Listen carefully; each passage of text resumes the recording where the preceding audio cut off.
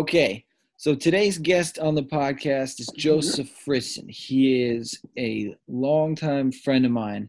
And I always said that if I was going to write a book on happiness, he'd be one of the first people that I interview for that book. And since I'm not writing a book anytime soon, I wanted to bring Joe on the podcast. But as I was setting up the podcast with Joe, I started to think about maybe it's more about mindset than happiness, because Joe has a way of kind of like an unstoppable way of having a positive mindset. And anybody that knows him would say that about him, that he has a very powerful mindset and a way of getting things done. And the podcast is it's been about mindfulness and psychology in the past, and there we've explored topics such as like how to be more mindful, be more self-aware, but also I want the podcast to go into topics such as potentially having a powerful mindset. So Joe, if you will, why don't you tell the people listening a little bit about yourself and about your history, maybe about our relationship or just about your journey, whatever you see fit. Thank you very much, Mr. DeConti. So if I were to start from the beginning to get to where I am today, when I was about 12 years old, I experienced the first and only loss of my life, knock on wood, as I'm now 31 years old. My grandfather had passed away due to emphysema related to a long time of smoking cigarettes since he was a young man. He had been the person in my life who had watched me a lot when I was a child and taught me how to play poker. More or less after he had passed away, I met a group of friends who was also into poker. At that point in time, I kind of thought to myself, you know what? I'm going to be a professional poker player. So I applied to one college, being University of Nevada, Las Vegas. I got in probably within 2 months of applying, figuring I could be a professional poker player at 18, not even of legal age. Clearly, that was not the right thing to do. I eventually left, went to SUNY Buffalo, got an economics degree, and then went to law school. While in law school, during the first month, there was a table in the cafeteria that said, sign up for a joint JD MBA program with LIU Post. I said, why not? Can't hurt. Didn't really want to do law review or moot court. So fast forward 2.5 years, I graduated law school early and also had my MBA. A program that normally takes 5 years combined took me 2.5 years. Shortly prior to that, in 2010, I still fulfilled my lifelong goal of playing the World Series of Poker. I had played in a $1,500 event and was actually, as far as I know, the youngest person to ever cash in a World Series of Poker event at the age of 21 years old and 2 days. I guess for my mindset, it's more so of why not? Why can't I? Who's stopping me? Is somebody going to, kill me if I do this? Will somebody have control over my life? And the answer always becomes no. They're not the police. They're not going to arrest you, and they're not going to kill you. So just do it. So apply to only one college in Vegas when everybody thinks it's a bad idea because that's what you want to do. Transfer to Buffalo instead of a different school. That's what you want to do. Do a joint JD MBA. Even when people say you shouldn't do that, you're going to be a lawyer. You should actually do Toro moot court or Toro law review. So can I pause you there for a second? Yeah. I know because we're friends that you were the youngest person to ever make partner at your law firm. I think it was before you were 30 years old, or maybe when you were 30. It was like 3 weeks after I turned 30. So the youngest person to ever make partner at your firm. My question is related to this and what you said before. You finished a program that normally takes people 5 years and 2.5 years. And you were the youngest person to ever make partner at your law firm. What is it that allows you to do these things that normally take people more time, and to do it just to speed up the process? How do you do that? The corny answer would be hard work and determination, but the more realistic answer is what my mother always says, and it's Joseph just has it. When he wants to do something, you just do it. That's what everybody should be doing. When you want to do something, just do it. Whether go back to school, open up a business, go to choose a different career path from accounting to psychology, whatever it is, just do it. There's nobody actually stopping you from doing something but you. Nobody clicks the button on the application for you but you. Nobody, hires an attorney to file a corporation but for yourself but you. Nobody changes their career path but you. It's all in your power. It's just people sometimes don't want to do it for multiple reasons, whether it be it's going to take too long, be too hard, they don't know what the future holds. They may have anxiety about the concerns of financial status or dozens of other factors that weigh on people's minds, preventing them from doing something. So, while I'm cognizant and aware of all those negative things, I just simply choose to ignore them and do what I guess I want to do. So do what you want to do. So that could explain how somebody might make the decision to go to law school or to, try to make the goal to become partner. But how is it that after you've made that decision and after another person that might be listening makes a decision that they have a goal, how do they then do it in the amount of time that you're doing it? What comes after you make that decision and you've started to go in that direction? How do you have this force that gets it done? You have to just basically go all in. That's really your only option. And not to make any type of poker puns, but normally to win a tournament, you have to go in all in a few times, and risk it all. For me, when I did the joint JD MBA, I kind of went all in. I took, the law school in the morning, in the afternoon, and night school MBA. I took weekend classes. I took winter classes. I took summer classes. If there was a time that class was being given, I took it so I could, finish as soon as humanly possible. And I guess that's kind of what I did. I just wanted to start life, like time was of the essence, which it is. So I wanted to accomplish those things in as quick as possible and in as little as of time as possible. And I wouldn't even say they were goals. I would say they were more stepping stones. So like most people that know me and know Fritz will say, he always says he should be president in 2040. So with that long-term goal in mind, there's a lot of things that you need to experience and know and become aware of to be the best, in that role. So if my true life goal / role is to lead this once and soon to be again glorious country of ours, I need to do certain things. So let me ask you something. When you say, just work and do what you have to do, I talk a lot on this podcast, and in the people that have been on the podcast before, we've talked about the topic of self-care. Where do you consider that? What would you say to someone who says that there's that self-care is an important thing? How do you fit that into this model that you live? Well, I guess it's kind of goes back to the original of just do what you want. Do what you want for you. So, taking care of yourself is in multiple ways. It's physically and mentally, obviously. Obviously, physically, it may be better to work out and eat healthier, but mentally, if you want to have that, I guess, piece of candy or slice of cake, go for it, but still work out. So ask me that question again, and maybe I can give a more clear answer. Do you ever consciously think about self-care? I think it's a subconscious thought for me at this point. I don't have to consciously think about what I need to do for self-care because I just do it. What do I want to? I want to golf a lot. So every day I wake up at 5 o'clock in the morning. I drive to the golf course, play 9 holes, and get back to my desk at 9 o'clock. And then I start doing work all day. Self-care for me is I want to,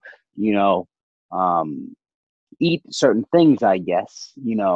So to do that, I eat healthy, and then I'll be able to eat candy later on. So, self-care is, I don't know, maybe it's just, routine for some people. But it's really just what do you need to do that's going to make you happy and put you in the mindset to allow you to achieve what you want to achieve, big or small, whether it be, I want to get a dog and take care of it, or I want to start a business, or, I want to help the lady down the street once a week gardening, whatever it may be. You have to just, get in the right mental state to just want to do it. People try to trick themselves into doing things they don't want to do, and that's where a lot of unhappiness comes from. How? How does somebody do that? You talk about just doing it or getting in that state. I think people listening might have the question of, okay, that sounds nice. It sounds nice. I want to be able to just do it. But what is it? How does somebody get to that point? I guess would be living in the moment to one extent. In the moment, if you want to do something, do it. Whatever. And I'm not saying, commit crimes or do illegal things. But if you want to, I guess, again, to bring you to the example, go golfing every day, go in the morning, just go and do it. If you want to get a dog, just go get a dog and then take care of it. Obviously, you have to be cognizant and conscious of any repercussions. You can't go golfing every morning if you're going to go take a nap when you get back every day for 4 hours. You can't get a dog if you don't want to take care of it. So, I mean, there are those things you have to be aware of when doing this. But I guess when I say just do it, I mean, don't let the negative or repercussive thoughts come into your head when making a decision. If you want to do it and you're like, well, I want to do that to make me happy. And then your next step is to think about, I'm going to have to wake up at 5 a.m. I'm going to have to not take a nap when I get, back to my house at 8 a.m. All those things, then maybe you're not going to do it. But if you want to, again, golf, then just go do it. And then maybe deal with being a little bit tired that day. Go to sleep earlier the night before. Go to sleep early the next day so you get more rest. Was there ever a time when you had these thoughts and they were more in control and you wouldn't do things that you wanted to do because of these other thoughts? Do I have doubts or concerns? Yes, but they just get glossed over. I'm very cognizant and aware of all the negative things that, may come from what I try to do or what I want to do. You start a business, you quit your law firm making, a very high 6-figure salary to basically start making nothing and work for yourself. I'm aware of I could fail and do nothing, but my thought into that is there just is no failing. I'm going to be homeless and dead before I'm not successful in my own firm. That's how I see it. You mentioned your grandfather when you first started. How come? Because I kind of wanted to, I guess if I had a starting point as to, if I'm going to talk about how I went to UNLV and how I want to be a professional poker player early on, and, even did that and had the mindset that no one just stop me from that, I guess it would only be fair to give credence or credit or let the listeners be aware of where this whole theory of me and my mindset started. And it more so stems back to when I was 12, 13 years old. I think December 4th or December 2nd, 2003 is when he had passed away. This was something you learned from him. Yeah, I guess, you could say to some extent I learned it from him because, I mean, he was a big gambler on horses, a successful one at that. And I always remember my grandmother saying, don't do that. Don't go to OTB. And he would take me to OTB when I was like 5, 6, 7, 8 years old. He always slipped me some money after he won because he won every time. At least that's what I saw it as when I was a child, not knowing more. But, he would kind of always just do what he wanted to do. He was a very happy guy. I always saw him as a righteous guy. So I do what I think is righteous at the end of the day and what's, right and best for all. So that's kind of why I speak about him. He's kind of the jump off and starting point as to my mindset, I guess. Okay. What about, like, I've asked you some specific questions that maybe like pigeonholed us into a certain way. If just generally speaking, what maybe advice is a strong word, but like what wisdom do you think that you have that other people could benefit from in terms of their psychology? And when you talk about just doing it, I think there's a certain sense of psychological freedom in that there's not as many psychological obstacles. What like general insight or wisdom would you talk about? So, I mean, I think everybody has the wisdom. They just have to realize it. They have to realize that when they make a decision that impacts their life, they're the only one that should be making that decision at the end of the day. And if the decision leads them to what they think will make them happy, then they should go for it. And then, if it fails, it fails. If it doesn't, it doesn't. But you always have to make sure it doesn't fail by making sure whatever you're doing is making you happy, and whatever decisions you make you happy. You may at first be happy to start your business and then maybe not like it. And if making you happy means, closing that business or doing something else, and do that. But to break it down to an actual, logical thought as to wisdom that I could hand off and pull from my brain, it would really just be do what makes you happy. Whatever that, I guess some people just can't be happy at the end of the day. Maybe you'll agree with me, maybe you won't, but I'm sure there are certain people, even people that may be listening, that just whatever they do, they feel like they can't be happy. But they can be happy, just that what they're doing isn't making them happy. So you just got to think to yourself. That would be my wisdom. You have to think to yourself and say, what's going to make me happy? You lay in bed and what do you want to do? You want to go up and be an astronaut? Go to Google and see, what do I need to do to become an astronaut? Want to be an FBI agent? Google that. Want to be, a McDonald's fry cook? Google that.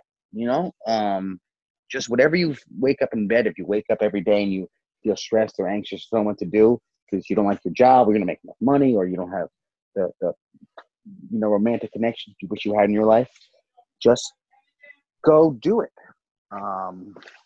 That's kind of it. How much is Nike paying you for this? They're paying me no money for it.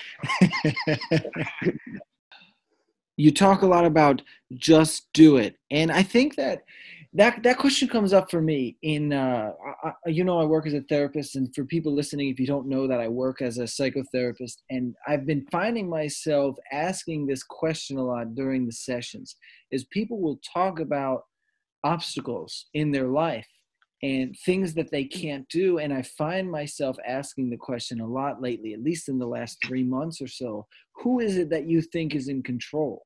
And it makes me think of that question. When you say just do it, it's this question of who is it that the people that I'm talking to or people listening think is in control? And what is it that they think is getting in the way? So you're asking what do I think are the roadblocks to somebody having a better mindset? I guess, yeah, sure. You can answer that question. The roadblocks are your own. They're all self-created. That's what I guess you have to realize to have a better mindset, would be to understand that anything in your head is simply in your head, even if it's the good stuff, like me. It's just in my head that I could start my own law firm, or, go to Vegas when I'm 21 and play the World Series of Poker events, or, this thing, that thing, or the other thing. Just as the other person with negative thoughts who said, I can't open my own firm, or I can't be an attorney, or I can't do both these degrees, or I can't go to Vegas and play the World Series of Poker. Those thoughts will control them. Those thoughts will impact their mindset to prevent them from doing things. So the roadblocks will always and forever, prove me wrong, in parentheses, be roadblocks for everybody. There's nobody else. Are you in chains? Like I said, are this person going to kill you if you make that decision? Are they going to take away your house? If the answer is no and it's going to make you happy, just do it. Yeah. Hashtag Nike. And I think that's a question that comes up a lot in my work as a therapist or as a mindfulness teacher, is that question of like, okay, I understand logically that that there are actually, in some circumstances, there are financial restrictions or for sure. Psychological I got a loan. I'll full disclosure, I got a loan for my law school, my MBA. I'm in the hole a couple $100K, but hopefully when I'm a billionaire and I could, do what I need to do, it won't be an issue anymore. Right. So there's financial restrictions and also potential psychological restrictions. Let's say somebody has PTSD if they were in war or if they were sexually assaulted. There are things that create obstacles in the mind, and it's just I don't know when we're talking when I ask the question, who is it that you think is in control? I'm asking it more of like as a philosophical question to understand, oh, is there something in the way? I think in some people's circumstances there's enough freedom psychologically with some insight and wisdom to be able to see, oh, I'm standing in my own way.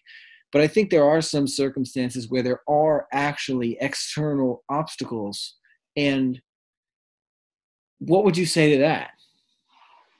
The people that had built up or pushed down your self-esteem could be a fair intrinsic factor, I would presume. If your family and who you're with and your friends weren't as supportive and saying, no, you can't do that, you're an idiot, or that's not a good idea, you lose all your money, or don't eat that, you're to get fat, whatever it may be. Um, these extrinsic factors weigh heavily on somebody's self-esteem. So I guess those actual external roadblocks would be the people in your life, um, and the things that you do and they do with you. If you wake up every single day and only play video games for 12 hours with all your friends when you're 23, and you don't have a job and they don't have a job, then you have no motivating factors in your life. And again, I think the thing that motivates me most, starting with the passion of my grandfather and him wanting to always be the righteous guy in the room, would be in 20 years. And I know it sounds corny. I know it's probably a broken record at this point, although it's a podcast without any records. So I guess it'd be a broken digital stream or whatever you call it. I see myself, honest truth, as a presidential candidate in 20 years, maybe 30 years, maybe it's 40 years. But I have that type of, I guess, sight in the future that prevents any of those external roadblocks from, cramping me down. Although I really don't have those type of roadblocks, thankfully and luckily. But like you had mentioned, the person with PTSD or the person who was sexually harassed, which was, dreadful and horrible and disgusting in all lights and all respects. Maybe they live in fear of, I don't want to go to law school because if I have a male teacher and they were, sexually assaulted by a male teacher, I feel as if the male teacher may sexually assault me, even though it's a different person in a different school in a different state, in some circumstances. I guess for them, they just need external anti-roadblocks, a support system around them that lets them know that, we're here to protect you, even if they feel like they can't be protected. For the person with PTSD, realizing that they're not there anymore, they've been removed from the situation, and try to go about every day in a way that removes any of those external roadblocks from your life. And I know it's way harder for people in those circumstances than I make it sound, and a plethora of respect for them. So I don't want to make it seem as if I am belittling or reducing their situations or external factors in any way. Right. It's more so just that you kind of just have to realize, like, obviously I've never been sexually harassed, and I don't have PTSD. I don't have any of those type of external roadblocks. Right. So I think what the point I was trying to make before is that maybe in some ways it's a matter of fortune, of having the fortune to have, like you mentioned your mother before, you mentioned your grandfather, to having these supportive people in your lives. And sometimes, like when people come to me in therapy, they literally can go through their entire lives without having this. And if somebody is female or male and they were sexually assaulted by a male when they were younger, they might have an emotional distance from men from the rest of their lives. And then in the therapeutic relationship, we rebuild that because they learn to trust me. They learn that I am there to support them. And in that relationship that is building, they then not overcome, but work through some of those potential obstacles. So I think that all this to say, I think it goes back to like my physiological question of who is it that one thinks is in control. And I think that if somebody is working on their mental health and gets to the point where they have the wisdom and insight to know where their psyche is made up, where their cognition was derived from, their super egos, so to speak, like the messages that they're telling themselves. If somebody has the wisdom and insight to see where this came from, and then the intelligence or the mental health, the sense of mental health awareness to realize what is objective reality. You know, if somebody has been telling them they're no good for their whole life, but they can come to see that that's not objectively true, and that they actually haven't done anything wrong, then they can be free from the weight of that superego or that negative message. And then I think only at that point, when somebody is self-sustaining enough in their sense of self and their self-worth, then they can start applying this, like, I'll just do it. You know, like I'm in the driver's seat. I am in control. So I think it takes work. It takes support from either family, friends, or self to get to that point. Yeah, and your job as therapist is to be the roadblock remover. And one thing to just tack on real quick to that thought you had is that you, and by you I mean any individual, is the only driver in a car, and they're also the only passenger. You know, you're driving a car. If it goes off a cliff, you die. If it doesn't, you don't. You know, don't act active if there's other people in your life that should be weighing you down. Don't drive off a cliff at the same time. But, you know, realistically speaking, if you're using the metaphor of driver in a car, then act as if you're the only passenger as well. You're driving yourself. Don't let other people do it for you or prevent you from doing it, grabbing the wheel or pressing the brake or hitting the gas if you're not ready.